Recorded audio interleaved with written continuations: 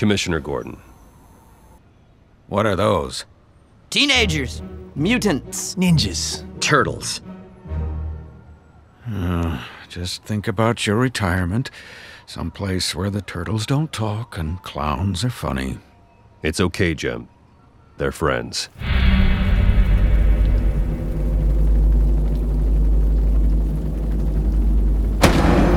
All it takes is one bad day.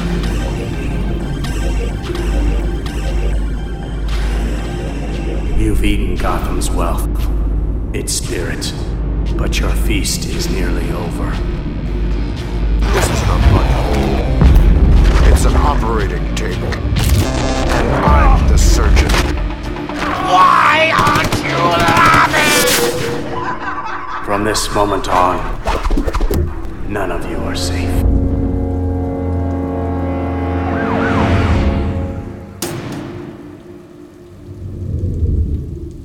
Welcome to the Batman Book Club, a podcast exploring the Dark Knight Library. I am your host, Ryan Lauer. The Batman Book Club is a proud member of the Batman Podcast Network, hosted by Batman on Film. Just go to batmanonfilm.com, click on podcasts, and you'll find the Batman Podcast Network that has a whole list of other Bat-related shows that also love to frolic into other nerdy subjects that we all frolic about. Yes, double frolic. That's for you, Pete. The Batman Book Club is also on Patreon, so if you like what's going on with the show and you want to help support the show, keep the generators running there in the Wayne Manor study, just go to patreon.com/the Batman BC. Now, thank you for listening to episode 130, Batman Teenage Mutant Ninja Turtles.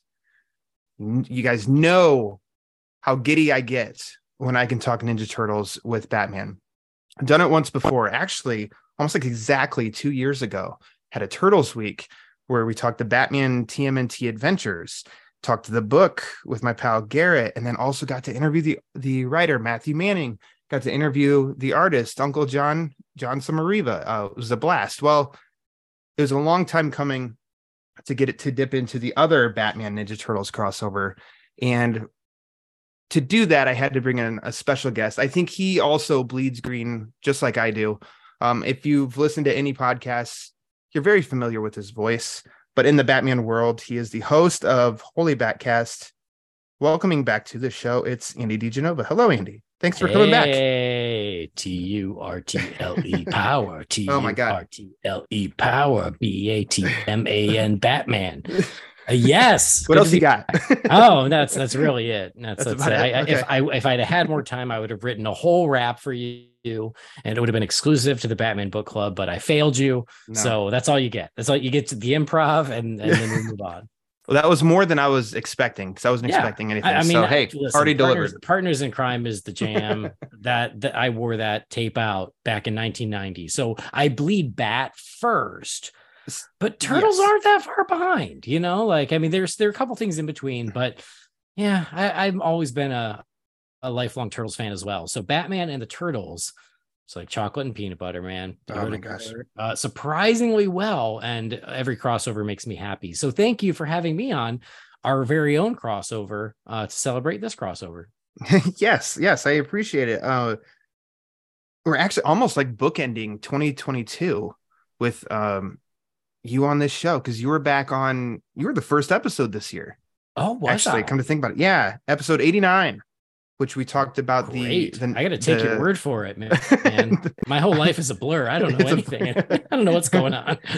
Yes, I agree. It's a good thing technology keeps track of everything for us. But I mean, I remember people are like, "Oh, did you do an episode on this?" I'm like, "Dude, I don't know. Let me ask Brendan. Sure, probably better than me." Yeah. Yeah, sounds good. I mean, we talked a delightful Batman story from Alan Grant and Norm Brayfogle. Wait, was it Alan Grant? Oh my gosh. Shame on me if that's not accurate. It's like the identity crisis. Oh, I'm going to be a sinner. Anyways, let's just fast forward to the now. Let's not look back. I'm glad I'm not the only one who has a hard time with such things. Fret not. You start doing this, you do it for a couple years, man, it all blends together. So I get it. Somebody go back to January, check it out. Remind us what we talked about, because I have no idea. It was written by Alan Grant. Okay, I can sleep. We can progress. But nailed it. Had a good time. I asked you if you'd be interested, if you'd like to come back when the time opens up. And here we are 10 months later. So yes, I appreciate you taking the time to come back to the show to talk about this book, which I may have already shown my hand to you a little bit that I love this book. I think anybody who's ever listened to me run my mouth, which is way too much, they probably could guess that I love this book as well. So I'm very excited to have our conversation now this for another be Turtle fan. An awkward hour because I hate it. It's the worst. No, Wow. I think we're gonna get along just fine. I think so too. And actually, before we move into that, like our mutual friend Eric Carter, he's the lone guest on the show that has ever picked a book knowing I did not like it, and we got to have a conversation. But it was a great conversation. Which one was that? Last Night on Earth. Oh, that's the one where Joker's head is in a fight. It's good that you guys are still friends, though. That's nice. Oh yeah, we threw names at each other before we hit record, so we got it all out of our system. And yeah, it was a good conversation, but I don't think we'll have that sequel here. Okay, so you know, I'm not friends with Eric anymore. No? That's okay, because good. It's because he counted Abbott and Costello Meet the Invisible Man for Scarathon, and it's like it's a boxing movie. It's not scary at all. I don't think you get to count it, but he counted it, so wow. I'll never speak to him again. Yeah. Okay. Adios. Yeah. He's hearing it here first. It's like, no wonder Andy hasn't responded. Surprise, Eric. This is why I leave you unread. Yeah, this is the darkest episode he's ever listened to of the Batman Book Club. So. I'm just kidding. Eric Carter's he's wonderful. I love that guy. Oh, I don't want to tease anymore. I think let's just get into the good stuff. Let's get to talking Batman, Teenage Mutant Ninja Turtles.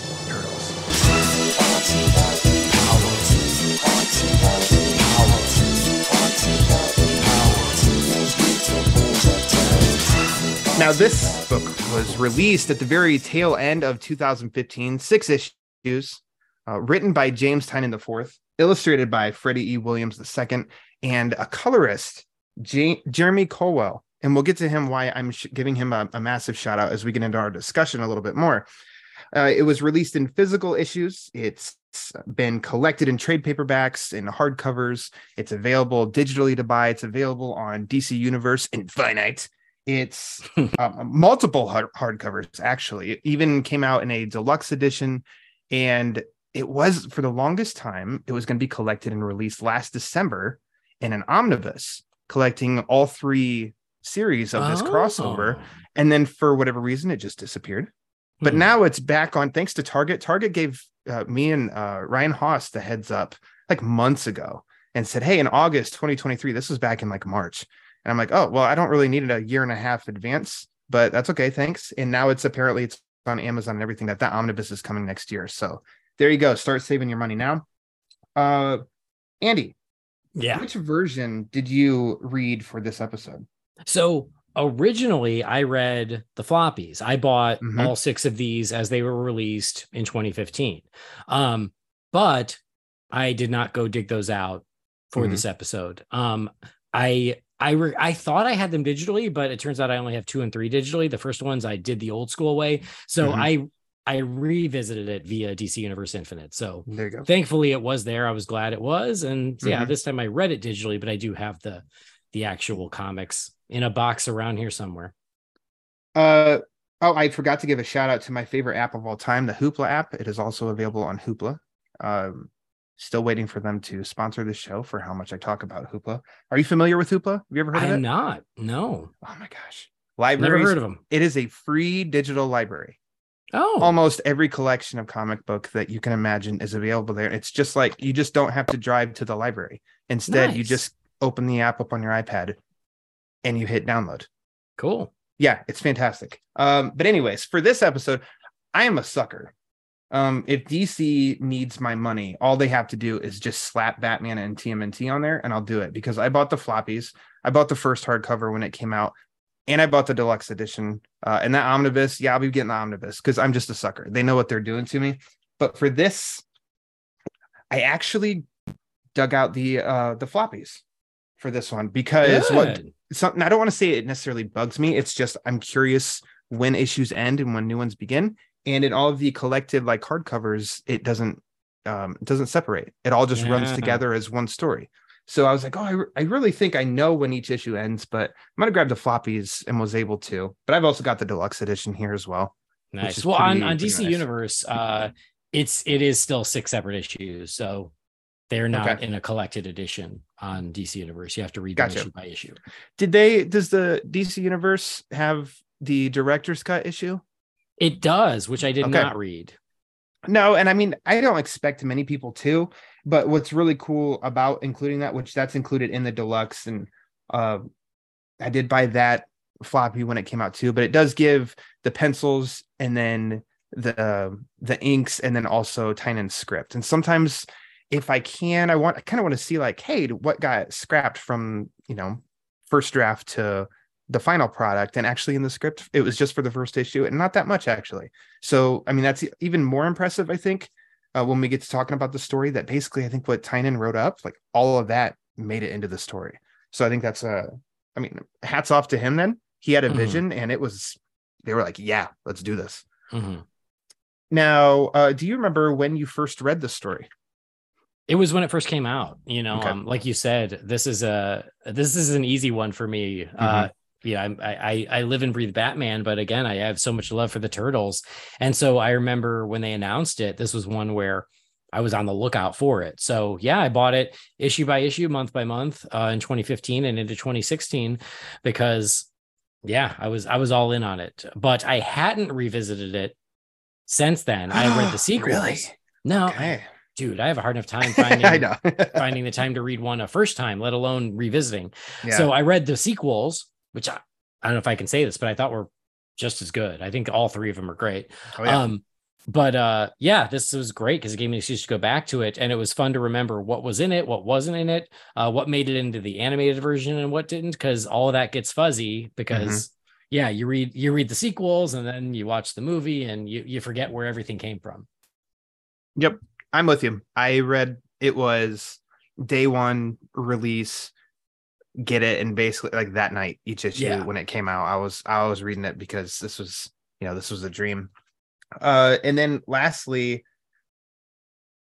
why Batman Teenage Mutant Ninja Turtles? When I asked if you'd like to come back, do you remember? Do you remember our conversation, Andy? No, I don't. I thought you picked it. Or maybe you gave me options and I said, yeah, that, because I knew I liked it. Yeah, I think when it came down to it, we had a couple options to pick for your first when you came on here. And then I think just somewhere in that discussion, it came up of like, maybe come back and do one in particular that we won't even say, and then if we can make it happen, we can. And it was this book. So there's no epic story. It's just, hey, I like Batman. You like Batman. I like Turtles. You like Turtles. Well, and I think I learned to not pick stories and propose them to you, because every time I tried, you go, no, it's taken. And so that's why I was like, you just tell me then, because then, and so I think, you probably gave me some options. I was like, yeah, Batman Ninja Turtles. Hell yeah. I love that one. I know. And I think it's getting to a point now too, of like, even some of those first books talked about, like, The Long Halloween was the second episode that I did. And if I go back and listen to it now, I know I'm going to sound awful. And I'm like, I think there's, and I actually really kind of want to revisit it in conversation forum with our pal, Rob Myers, because he just read The Long Halloween for the first time last year. Oh, wow. And then that's I think my schedule and his it just hasn't matched up to do it. But I'm like, that'd just be a great perspective of somebody who just read this, classic story for the first time. I'd really like that. But anyways, we're not talking Long Halloween, and Lord knows I'd love to. But this book was actually first announced at San Diego Comic-Con in 2015. I remember the announcement. It's pretty sad that a 29-year-old man about loses his freaking mind because of a comic book announcement, but I did. I just didn't think it would happen, because as you become an adult, you understand there's property rights and all of that, and it's like there's no multiverse that anybody's willing to pay for, but it's a whole different world now in this 21st century. So the announcement, I was extremely stoked about. At that point, I'd read some of Tynan's stuff. I surprisingly wasn't too familiar with Freddie Williams, but then when they started to release art, it got me even more excited, because I was really feeling everything that they were selling before the Mhm. book. So do you remember the announcement very much, or just the Not idea of it coming out? really. No, Okay. I don't remember when I first heard about it. I just remember that when I heard about it, it was one of those things where I was like, keep an Mhm. eye on this space because that's something I don't want to miss. It was Yeah. more that. But yeah, I don't remember it during Comic-Con. I would have been at Comic-Con that year. So yeah, but there's so much news at Comic-Con that Sure. it's almost overwhelming. So I don't remember the announcement, but I do remember whenever I did learn about it, I made a note. I am a big Tynan fan. Mhm. I will say, because I know he's a bit divisive amongst Batman fans. I will say I was a huge Tynan fan on his detective run, Mhm. but his Batman run, I understand why it didn't go over so well. And I appreciated what he was doing, but I'm not even going to fight you on it for the people who don't like it. Have So you I listened get to my episodes about his Batman run? it. I tried to be honest and not and Yeah. respectful. Yeah. But then let's get skip over it. Yeah. I get it. But I really do like him. And I think a big part of that was, again, the detective run.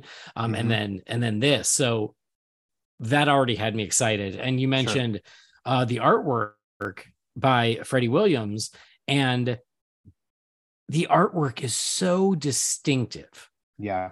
And like you, I didn't know his work. I probably have seen it somewhere because it's unmistakable his style.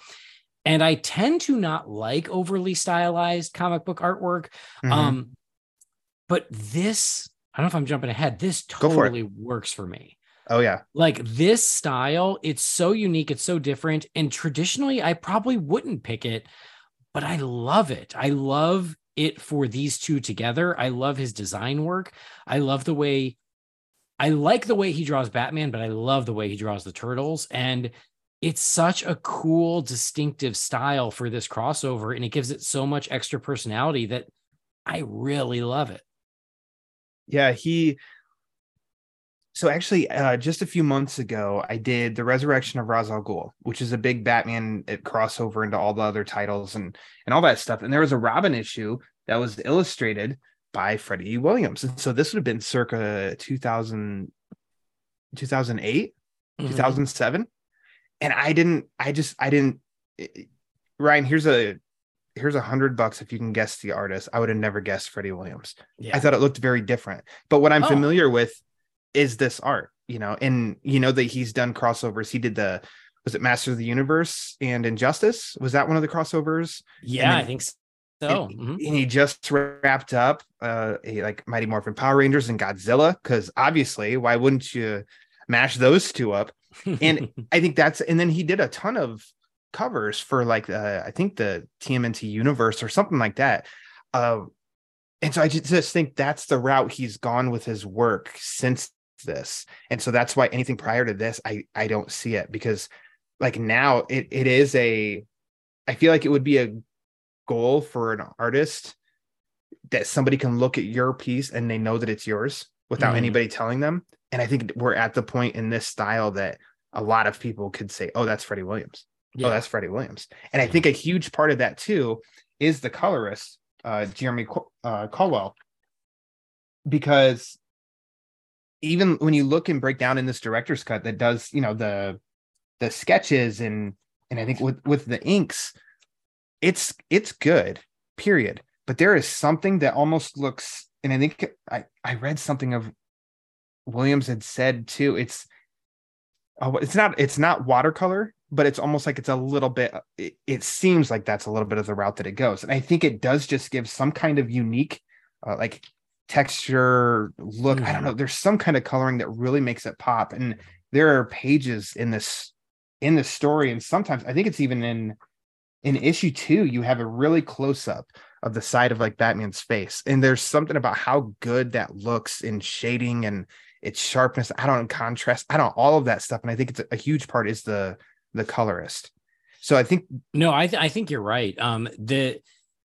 The color is very dimensional. There's a lot of shading. There's a lot of nuance in the color, and it makes everything more three-dimensional. They look like that there's mass there as opposed to drawings. And I think that does really set it apart. And I also think that the colors and the artwork both together, it it almost gives it an animation flavor, which I think Mhm. is so suitable for this, especially with the turtles. Yeah. And I think that also just really plays into this type of story of making it almost look like an animated series. Yes. Yeah, exactly. Perfect. Because it feel like an animated series, in looking some stuff up and seeing if Tynan gave many interviews, and he actually, surprisingly, he didn't give too many interviews about this, but one thing that he did say, and like it was a quick like DC All Access video or something, answered a couple questions, and he said that he really wanted to make like this Batman and this vibe kind of feel Batman the animated series, in the sense of it is serious, but there's also a little almost like playfulness with it, to where this Batman can bounce off the turtles when they're being a little humorous, and he's not being like, Mr. Jokester, but he can, he can smile, he can smirk, he can make like a comment or two, but then when the threat's back, like he is serious. And I think that he did match that kind of tone like very, very well. I think it is, I think this is like a good PG-13 story, because there is enough lightheartedness as well as enough seriousness. Yeah, I agree. And I do think you're right. He found the right balance for the turtles and for Batman, where the turtles are definitely the turtles we know from animation, from comics and everything, but they're maybe just a tiny bit more, they're taken a little bit more seriously than I think that especially like the classic animated series would be, to get, just to kind of nudge them more into Batman's world. And you're right, it just lightens up Batman just a touch to get him a little bit closer to the Turtles world. And I think it's a perfect balance, because they all still feel like exactly how they should. All the characterizations are spot on. But they also feel like then they can belong together. And I think that he threaded that needle just perfectly. Yeah, so you said into Batman's world, and I'm really glad. Of course, we didn't know that we were going to get 3 volumes of Batman TMNT. We thought we'd struck gold. We were getting six issues, and then that was it. So I'm glad they came to Gotham for this first story, because there's just, there's so much history. And of course, we're both Batman fans. It's like, there's so much fun Gotham, so many fun toys in Gotham. Let's see them all play together. And I think, if anything, in reading this, I think that Tynan wrote a very, very sharp script, in the sense of main characters. Like, it's a lot to take if you're going to do a Ninja Turtle story as it is, because at bare minimum, you're going to have 4 characters. And these are 4 characters now that are over 35 years old, and their personalities are very distinct. But if you hit them, like, I can follow any Ninja Turtle story as long as the characters are the characters. Then put them in any setting, and I'll go along for the ride and see how it works out. And on top of that, now you're also throwing in Batman.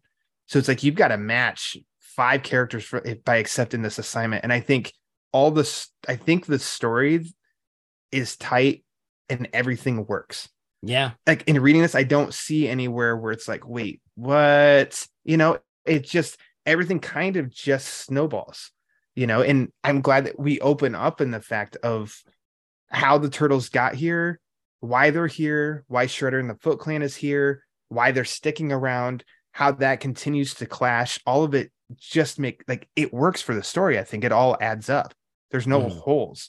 I mean, did you have any that you can even think of in reading it again? Since this is Not almost really. like a new almost like another first read for you, since it's been a few years. Yeah, in a lot of ways it was, but I think you're right. I think that he definitely balances all the characters. Not only does he get the characterizations right, but everyone gets something to do. Yeah. And then he continues through all 6 issues, finding ways to incorporate even more.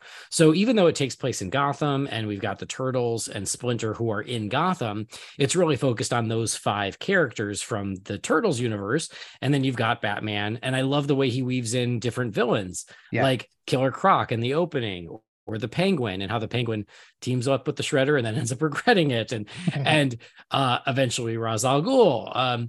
And so, like, he weaves these Batman elements in throughout, but he continues to find ways to do it through all 6 issues, where it always feels organic. It never feels like just shoving it in, leading to an amazing climax that I think is ingenious, the way what it builds to and the way the story all pays off.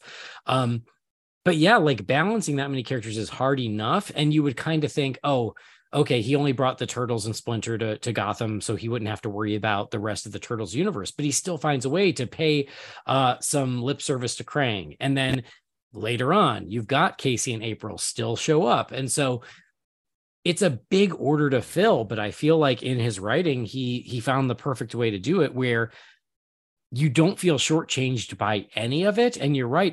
If we were only going to get this first one, it checks all the boxes you want from this crossover. And then the fact that we got 2 more was just a bonus.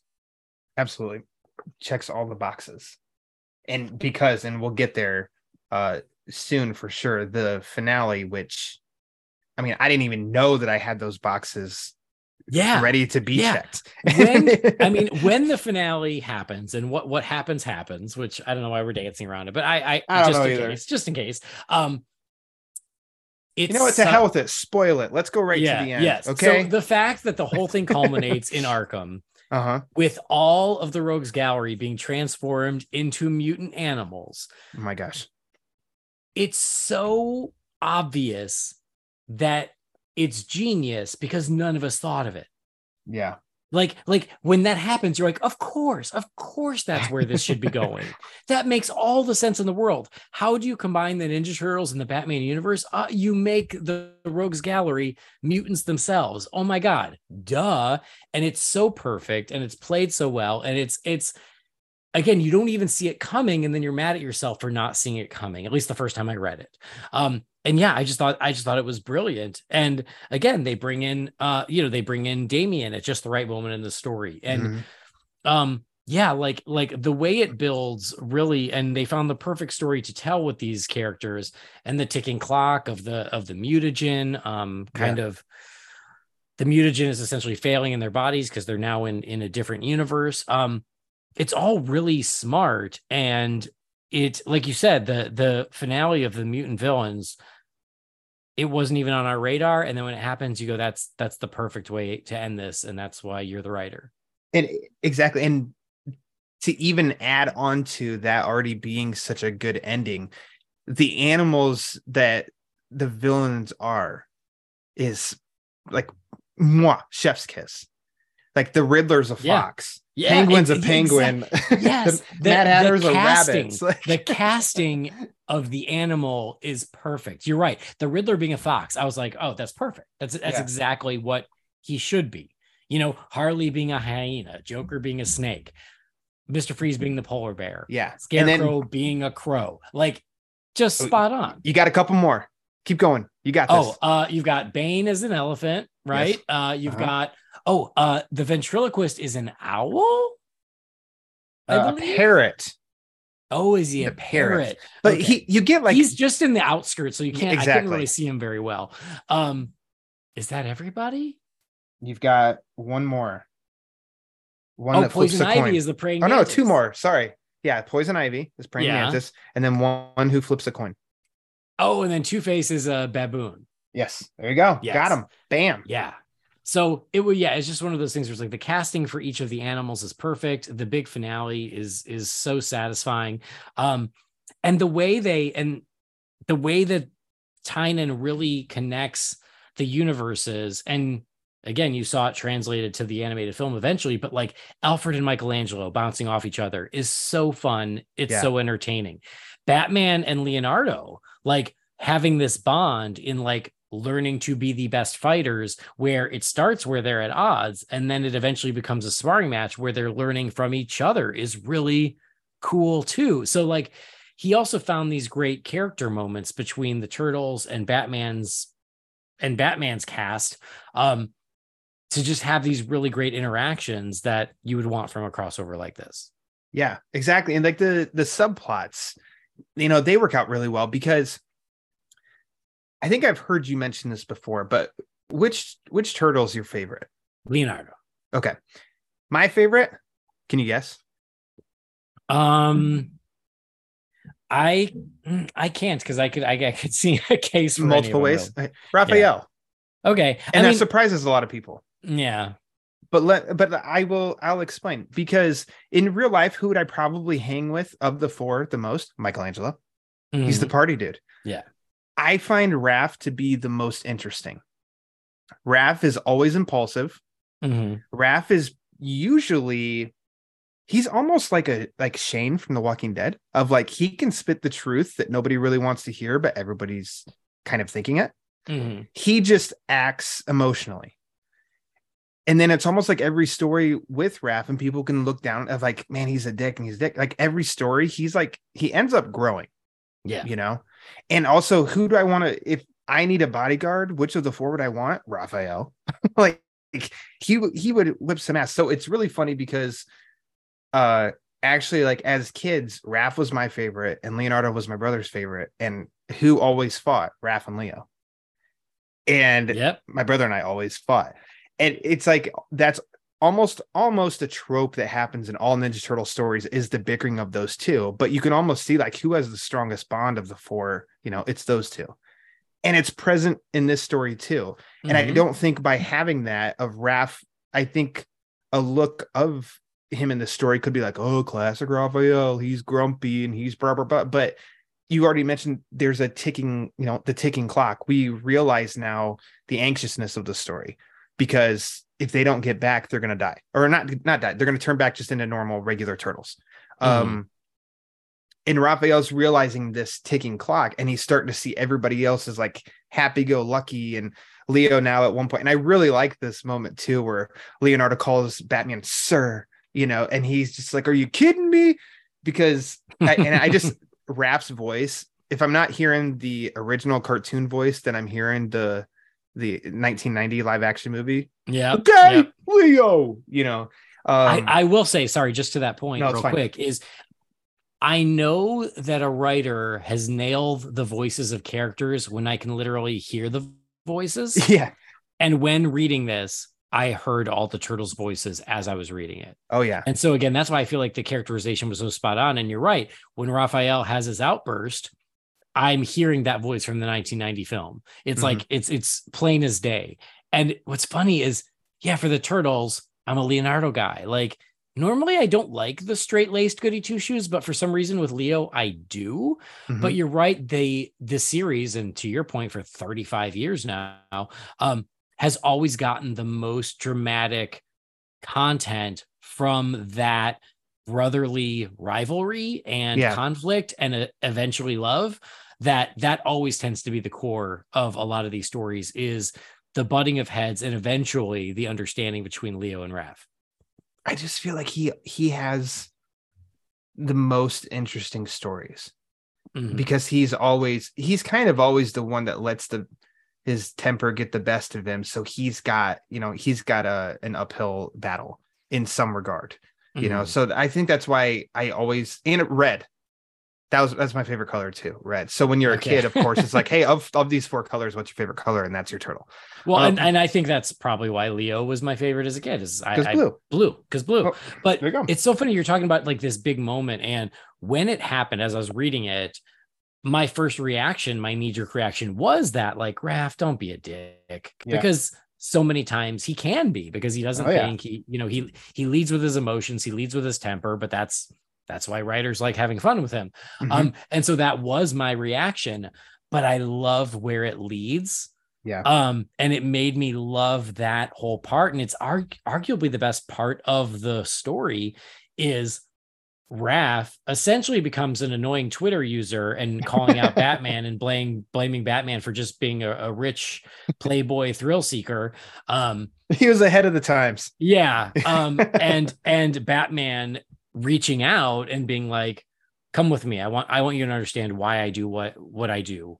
And it's definitely a nod to the 1990 movie, how Raph's in the trench coat and hat, right? Like, gotta be. Okay. Sorry to interrupt. Carry on. No, it's okay. So, but like for that to happen, where Raph essentially makes the argument of all these people who want to get Twitter cred for criticizing Batman. Sure. And then Batman going, no, come with me. And you don't have to tell your brothers that we talked. I just want you to understand. And he takes him to Crime Alley and he explains what happened to him. And he explains, because of that, he had to grow stronger, and he wants to make sure that nobody ever has to go through that again. And we, as actual Batman fans, we all understand all this. But I love that it's written into the story. And again, that's why I'm a Tynan fan, because he has these great Batman moments that really get to the core of who Batman is. at least in some of his stories, we'll put it that way. But this is a perfect example of like, no, he gets it. And we're to the point where he turns Raph around, and in the end, the two of them have this really great bond that it leaves on a very sweet note between them. And I thought that was so well done, because it is very much what Raph would do, and it's also very much what Batman would do, of being like, no, you need to understand and let me teach you. And they find that mutual respect, and I think that's probably the best thing about the story, aside from all the fun stuff. Mm-hmm. Yeah, and it's funny that you mentioned, so that's issue 4, the moment of him taking him to Crime Alley. And Freddie Williams actually, he even commented that cover, I don't know if you can like picture it in your head. It's the one of where it is almost like the ghost of Brace, child Bruce, in that alley, and then the characters are all behind him and stuff. And the artist Williams, he said that was his favorite cover to do of the series. It's great. It's really great.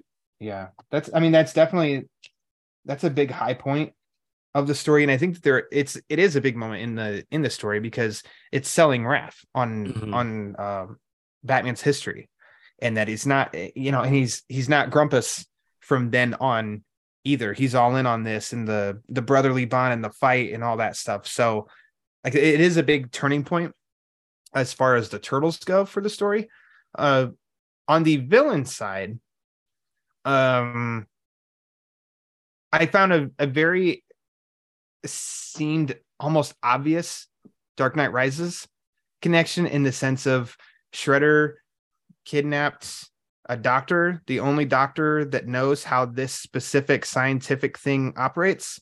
Mm-hmm. And then that doctor sadly gets killed by the villain. So now they don't know how to redo or anything like that. I just, in reading it, I can't tell you the first time I read it, if I ever thought it was just reading it this time, I'm like, oh, that seems very Dark Knight Rises. Which, hey, I didn't even think about it, but you're right. Like, now that you pointed out, I'm like, yeah, I guess that's true. I guess because the doctor felt so minor in this that I didn't pay a lot of attention to him. Sure. But now that you pointed out, yeah, it's a great point. It's a good, I don't know, it's a decent connection. And a couple other things that popped up to me. There's one, I think, in the opening pages, the TV's talking about basically setting up that, doing a little exposition on things being, robbed from the Powers Industrial. That's got to be Derek Powers. A Derek Powers nod. Yeah, right. Yeah. I mean, it's not relevant, but I think if you're aware, I mean, I don't know, it just seemed like it was. I think that pizza scene is great at the very beginning, as we're teased the Turtles a little bit. I think one thing that Tynan could have done is said, the thought bubble, and like, pizza dude's got 30 seconds. And then the pizza dude comes. It's just a small note. Let's talk about Shredder and how freaking badass he looks. Yeah. Man, is this suit awesome. I think it's drawn awesome. I think the coloring is awesome. He just looks great. And I think something that what Tynan did in constructing the story is that this story can fit in with what was going on monthly in Teenage Mutant Ninja Turtles, in that comic, which I read a lot of that comic to start off, and then I just fell off, but it was really, really good. But then also there's something specifically, I think, happening with Damian at the time. He was overseas and for some reason or whatever, but he constructed the story to where this doesn't, what do you want to say? Doesn't contradict. There you go. Thank you. Contradict either universes. Mm-hmm. It's just a good little detour for them. Wasn't current enough with Ninja Turtles or Damian, because side note, I don't like Damian. Sorry, Eric Carter, but I just wasn't really familiar with that. But I think that's cool. That works. Ninja Turtle comic expert. Mm-hmm. You can tell me if it works, story wise. But it also, we've already mentioned about things making sense so much. Of course, Ra's al Ghul would not sit on the sidelines of somebody coming, like other ninjas coming to try and take over Gotham. So it only makes sense at the end of issue 3 that he's on the helicopter. Mm-hmm. Yeah. No, I agree. And again, I thought it was really well done the way he incorporated Killer Croc, then the Penguin, then Ra's al Ghul, and then everyone else at the end. But Ra's al Ghul is such a great partner for the Shredder because they are similar enough that it is a team up that makes sense. And you're right, he is also the type who is keeping tabs on everything. So it would be very natural for him to go, what's going on in Gotham? I need to find out. And then he sees an opportunity for himself. So it's a team up that I think really works dramatically. And I loved the whole thing I loved when Splinter was like, Batman, you can't underestimate the Shredder. He goes, I won't. He goes, no, you already are.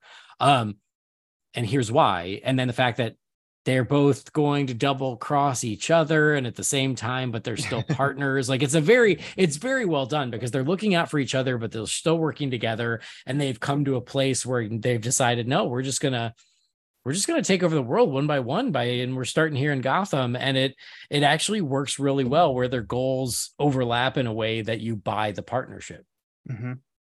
It makes sense. And surprisingly, they don't clash, which I'm glad that they didn't do. That Tynion didn't do that, because that almost seems too predictable of like, oh, villains teaming up together. How long until, they start to fight each other? I don't know. That just felt, and of course there's tons of comic book stories where it doesn't happen, but it does seem like a familiar trope almost when it does happen. So it was, I don't know, it was nice. It was nice to see the villains get along, Right. Well, I mean, and earlier on where the Shredder basically used the Penguin for what he needed and was like, well, sorry, there's no money, peace. And I love that the Penguin then was like, wait a minute, and so he starts playing both sides. So you get more of it there where the Shredder kind of just uses the Penguin for what he needs, whereas he meets his match in Ra's al Ghul. Yeah. So I mentioned Shredder's design. I totally skipped over. What did you think of Batman's design? What do you think of the Batsuit?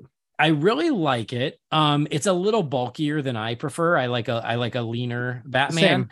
Same. So there's a little bit, there's a little too much armor, if you will. But that said, I still think it's a really good design. That's why I said I like how Batman looks, but I love the way the Turtles look in this. And I think it's because just the suit looks just a little too armory, but that's a minor thing. Overall, I think he looks really good. I will also say, let me ask you. Okay. How do you feel about the Batmobile in this? It's a Batmobile through and through. It looks very animated series. I'm trying to find a good picture so that's accurate. I think it's very animated series. Okay. Go ahead. Look more. Okay. Because there's a main Batmobile in the story that looks very much its own thing. Oh, the first one. It looks like a monster. It looks like a creature.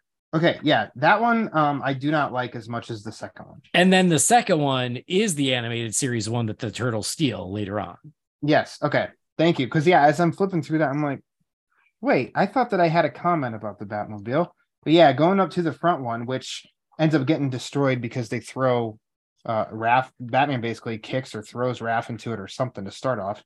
But yeah, that one, I mean, that's like it's almost like blending parts of like the Forever Batmobile with like the 1940s from the comic that has the big bat head on the front.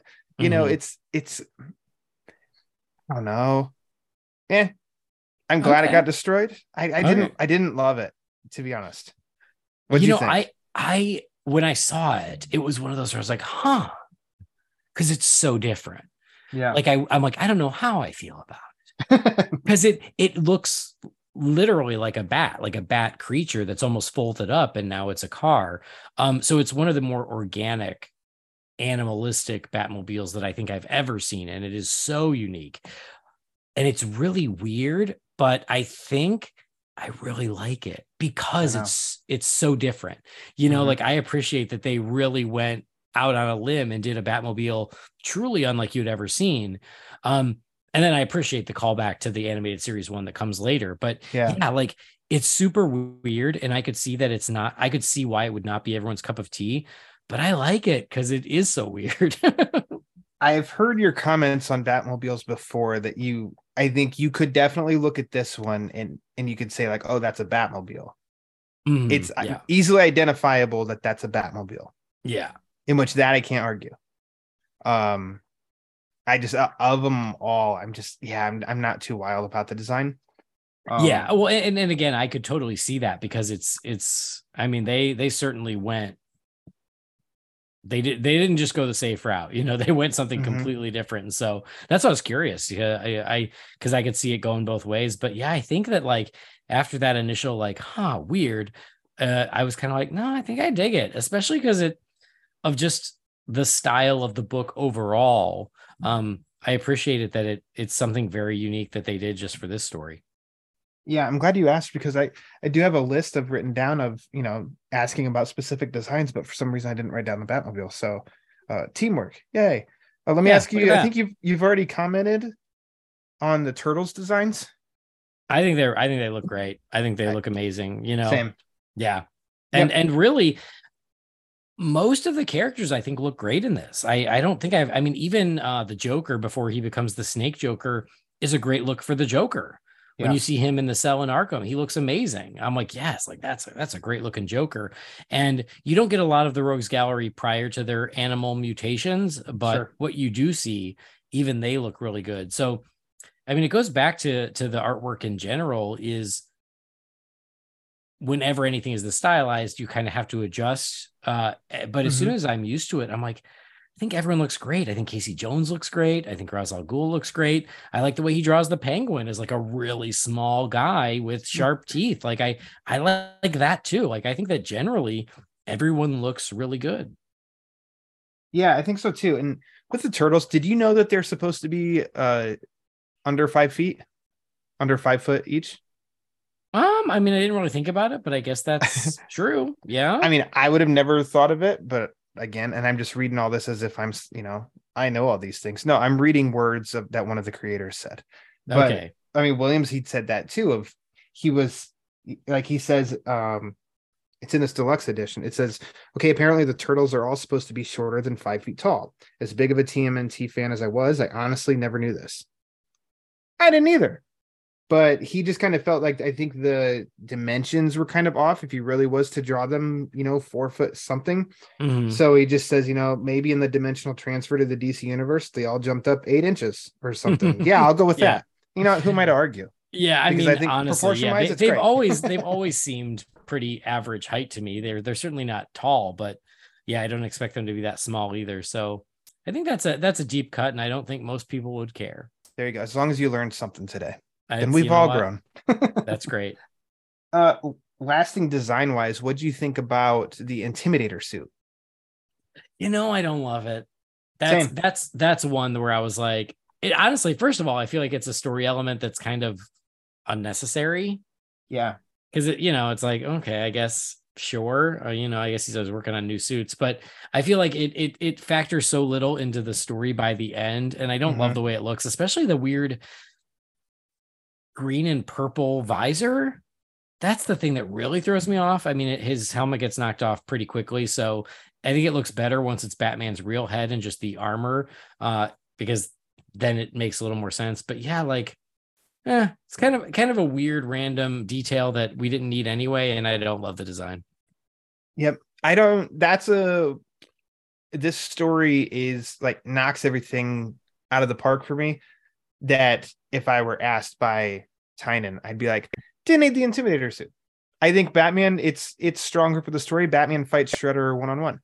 He doesn't need the extra help. And also I feel like that's happened before with stuff of, Shredder gets all mecha with, covered in that stuff. And I was like, it's less appealing to me when it gets the more and more of that. It seems too robotic. And now I'm just watching robots fight. I don't need let me see Shredder get defeated by Batman and the Ninja Turtles for that matter, without the extra. And it's another thing that's kind of ugly, I think, which is funny because it's just like black and gray, but didn't need it. But also kind of like you said, it's so quick and it feels like it comes and goes so quick that I don't even know why you bother, or not you, but I don't know why they bothered. I don't know why I bother either. But Ryan, what'd you do? No, it's just sort of a random detail that was unnecessary. And yeah, it's that weird green and purple visor, so bizarre to me. Yep. I will say the Turtles versus Ra's is really great though. Yes. Like Batman and Shredder fight is awesome. It's as it should be. You just don't need the robot suits. But then the turtles all taking on Roz and fighting together is really great. And I love that. Yeah, switching up, because we've seen Batman fight Roz. We've seen the Turtles fight Shredder. So let's do a quick flip flop. Oh yeah, and I that's mean, why we bought tickets. That's as it should be. Exactly. Yeah. Quickly, I think you mentioned earlier about hearing the voices of the characters in reading. Mm-hmm. Almost the most prevalent is Mikey's. Yeah, because in hearing some stuff, so there's one when they come, I think it's when they come into contact with Killer Croc's dudes, and Mikey's like, "We're aliens, brah, spooky aliens." I'm like, was that something that was said in the live action TMNT movie? Like the Platinum Dunes ones, like 2014. Did ones? Mikey say that? Or was it from the Batman TMNT cartoon movie? Because I feel like, and then I'm like, am I projecting? Am I just hearing Mikey's voice and thinking I've actually heard it before as he says that? But I just feel like a little bit of like spooky aliens, brah. That sort of deal. I can just hear it, and I like it. I think you're right. Made me chuckle. Yeah, I think you're right. It's in one of those things. Most likely the animated adaptation, I think, but I think I hear that the Michael Bay produced ones. I think I hear that voice more, but I don't know that. But then also after they fight, I think it's done really well in the animated movie. But when Mikey comes, busting into the pizza place, right on character, everybody run. There's a crazy guy in a bat suit trying to kill us, and people are like, and he goes, "I know, right? Really spooky stuff. Oh, hey, these have anchovies." Distracted by pizza, because of course Mikey is. He gets those moments, and then he makes. And then later on, when they all separate, and he makes his chart of why Batman's awesome and why he's not so awesome, or he's less awesome. That's one of my favorite bits, and I love that bit. Yeah. It's so funny why he's awesome, why he's not awesome, and it makes sense why it made it into the animated film because it's hysterical. I love him, like his little love affairs with the elements of Gotham is so funny, and then they even amp it up in the animated version. But yeah, him being enraptured with Batman, and I feel like there was someone else that he's like, "Oh, this guy's great," and I can't remember who it is, but I feel like it was one of the villains. Yeah, I can't remember that either. I mean, and just like the graph of like the awesome, because then it's also there's just such a like genuineness and innocence with Mikey. I think kind of always, and with this underneath awesome. Why Batman's awesome is rad suit, little bat throwy things, capes, electro car. Not awesome, kicked our butts, mean voice, stole Raph's sigh. Like it's almost like the capper on it is like the funniest one and almost like the most childish. I'm like, well, he stole his thing, and it's perfect for Mikey. Yes. That's what it was. Mikey also loved Mr. Freeze polar bear. Yeah, that's what it was. He goes, it's a polar bear with an ice gun. How cool is that? And it looks like he's trying to hug him, which I love. He's just full of nothing but big old smile. And then he gets to ride on the dinosaur in the Batcave. Yes. Which he loves. That's awesome. A great moment. So I mean, this strength in this is, I mean, maybe you can feel like Williams is a big fan of Ninja Turtles. I mean, I guess I just read that he was, but I think by the story and all of these elements in the story and the dialogue and stuff, I think you just feel, Tynan's one of us. He bleeds green as well. Totally. Loves the Ninja Turtles. And I think it's really fun. The story through and through from front to back is just, I don't know, better than I think I ever could have asked for. Like I already said, I didn't know that there were other boxes that I needed checked, and those were checked as well. So that's me all gushing. Is there anything that that we haven't brought up yet that you've been waiting to talk about? No, I mean, I agree with you. It's so obvious that Tynan is not only a huge Batman fan, but also a huge Turtles fan. And this feels like almost a dream project for someone like him because of how he celebrates both worlds and all the characters and matches up the right characters at the right time and has so much fun with the interactions. And so for people like us who also love both, when we're reading it, we're like, this is all we could want from a Batman Ninja Turtles crossover. They have nailed it. And it's terrific. I think, as we said, the writing is great. The artwork is great. To your point, the coloring really brings it all to life and brings it all together. It's a great story, and I'm glad that it was so successful that we got a continuation, because I remember reading this in that first run and going, damn, this is good. And so Yeah. I'm glad that you gave me an excuse to go back and revisit it. Perfect. Well, now we come to the point where I hit you with a couple of questions. Oh, okay. One is, and I think I promised this to you, of Andy, what is your purpose in the universe? Just kidding. What? Self-analyzation. Let's talk about Batman and then I die. That's there you go. much it. I mean, that's decent. I mean, that's not bad. No, what is your favorite part of this story? Oh, I really do think it's when Batman takes Raph to Crime Alley. I think that is the highlight as far as like the strongest emotional beat in the story. Mm-hmm. But I also think the most pure fun is the finale of Batman, Robin, and the Ninja Turtles taking on a menagerie of supervillains who've all been turned into animals. So there was this movie in 1991. A supporting actor was Gary Busey. The movie was called Point Break. And Gary Busey said, Utah, give me 2. Yeah. Because that's mine as well. More so just because I think it is a small scene, but it's 2 of my favorite characters that I don't remember a time in my life that I didn't like these characters, that I wasn't like obsessed with them. Raph's always been my favorite Ninja Turtle. And he's he's in this scene with Batman, who is Batman, and it's a small scene that has a lot of weight to it. And as we already kind of discussed, is the big turning point for those 2 in the story. And big action is always awesome. You do need breaks from big action, and you do need a good foundation for a story. And I think that part is a really good foundation of the story. It does affect a lot before and after that moment. So I think that's why I love the Arkham fight. I love the fight when they first clash of the Turtles and Batman and all that. But I think off the top of my head, I would say that this scene as well. Mm-hmm. How about a favorite panel? Even tougher question. Oh my God. How dare you? Dude. I don't think this is the final answer, but there is a really great panel of the Ninja Turtles on top of the bat signal on the roof. Damn it. Is that it? Is that the correct answer? Did I do okay? Andy, there's this movie in 1991 where Gary Busey is a supporting actor. I have that written down right here. Issue 4. Wait, is it issue 4? Yeah.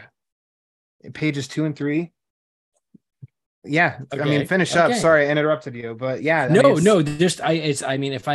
I'd have known this question was coming, I would have thought harder about it. But on the fly, that was the one that sprung to mind. Yep. Is because it looks so great. And what do they say? Do we look like headaches to you? Something like that. But they just look great. I just love that moment. Yeah, that's issue 5. Shame on me. But anyways, yes, I think I love panels, and apologies to whoever's listening to me say the same thing over and over, but panels that are just no context, and you could kind of just have a lot of fun in your mind creating your own story with it. Mm-hmm. And if we never got this series and Freddie Williams just tweeted out or put on Instagram this image, my mind would go bananas. Yeah, I would be like, oh my God, it's the Turtles, they're in Gotham, it's the Bat Signal. Blah, blah, blah.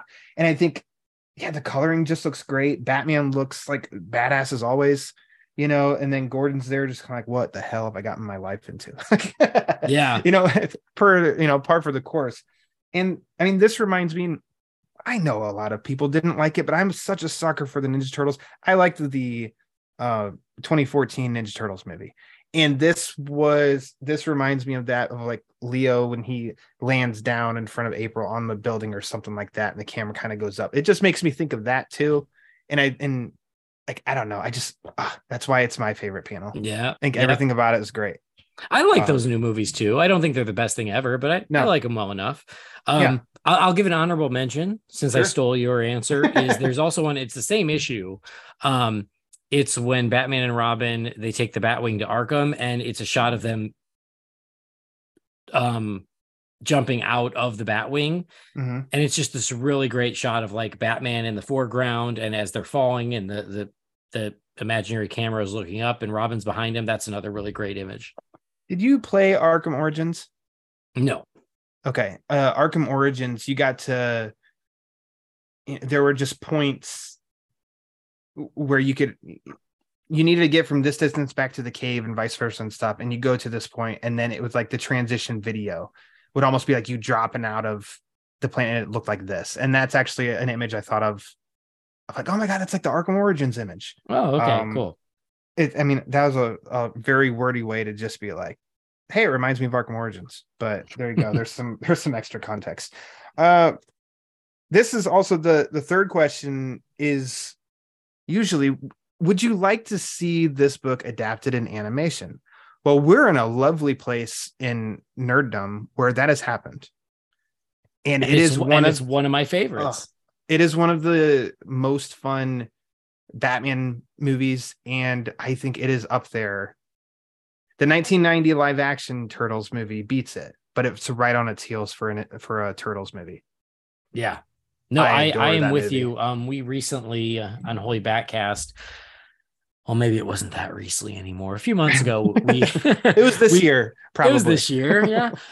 We ranked the Batman animated movies, and that one came in really high from the fan vote, but it also came in really high for both me and Brendan, and I think Jamie, or maybe Jamie wasn't in that. No, Jamie wasn't in that one.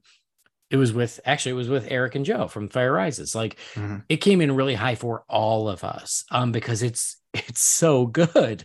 They took enough elements and the best elements from this story. They also, I think, streamlined it a little bit, I think, which was smart, which is they didn't go the whole, oh, there's a portal to a multiverse. They didn't go down that road. It's just, no, they're just all in the same world. Just simplify it. But it is a great adaptation of the story. They carry over a lot of the best stuff. They add some of their own stuff, which is good. I think bringing in Batgirl to be a foil for Donatello was really smart. I think that's, if any character is underserved in the story, I do think it's Donatello. And I think that they solved that with the movie by bringing in Batgirl, of going, oh, now he has his own Bat counterpart that they can bounce off of each other. I thought that was really clever. And so, yeah, the animated movie is terrific. It's one of the best of the best. And my only complaint is they tease a sequel and we still haven't seen one, and I'm mad. Same. Yeah. And I think it did. I mean, it did about what a lot of the successful straight to, video DC movies do. The last that I looked is, it made over, I think it was what I saw was around $3.5 million. But no, those were just on physical disc sales. So it's more than that. I feel like it's not about how successful it was. I think my hunch is it's more about the deal with Nickelodeon. How do they, what was the deal? Did they reach an impasse about doing another one? Because as you said at the very beginning, crossovers get tricky when you get lawyers involved, and who knows if that was the issue. Yep.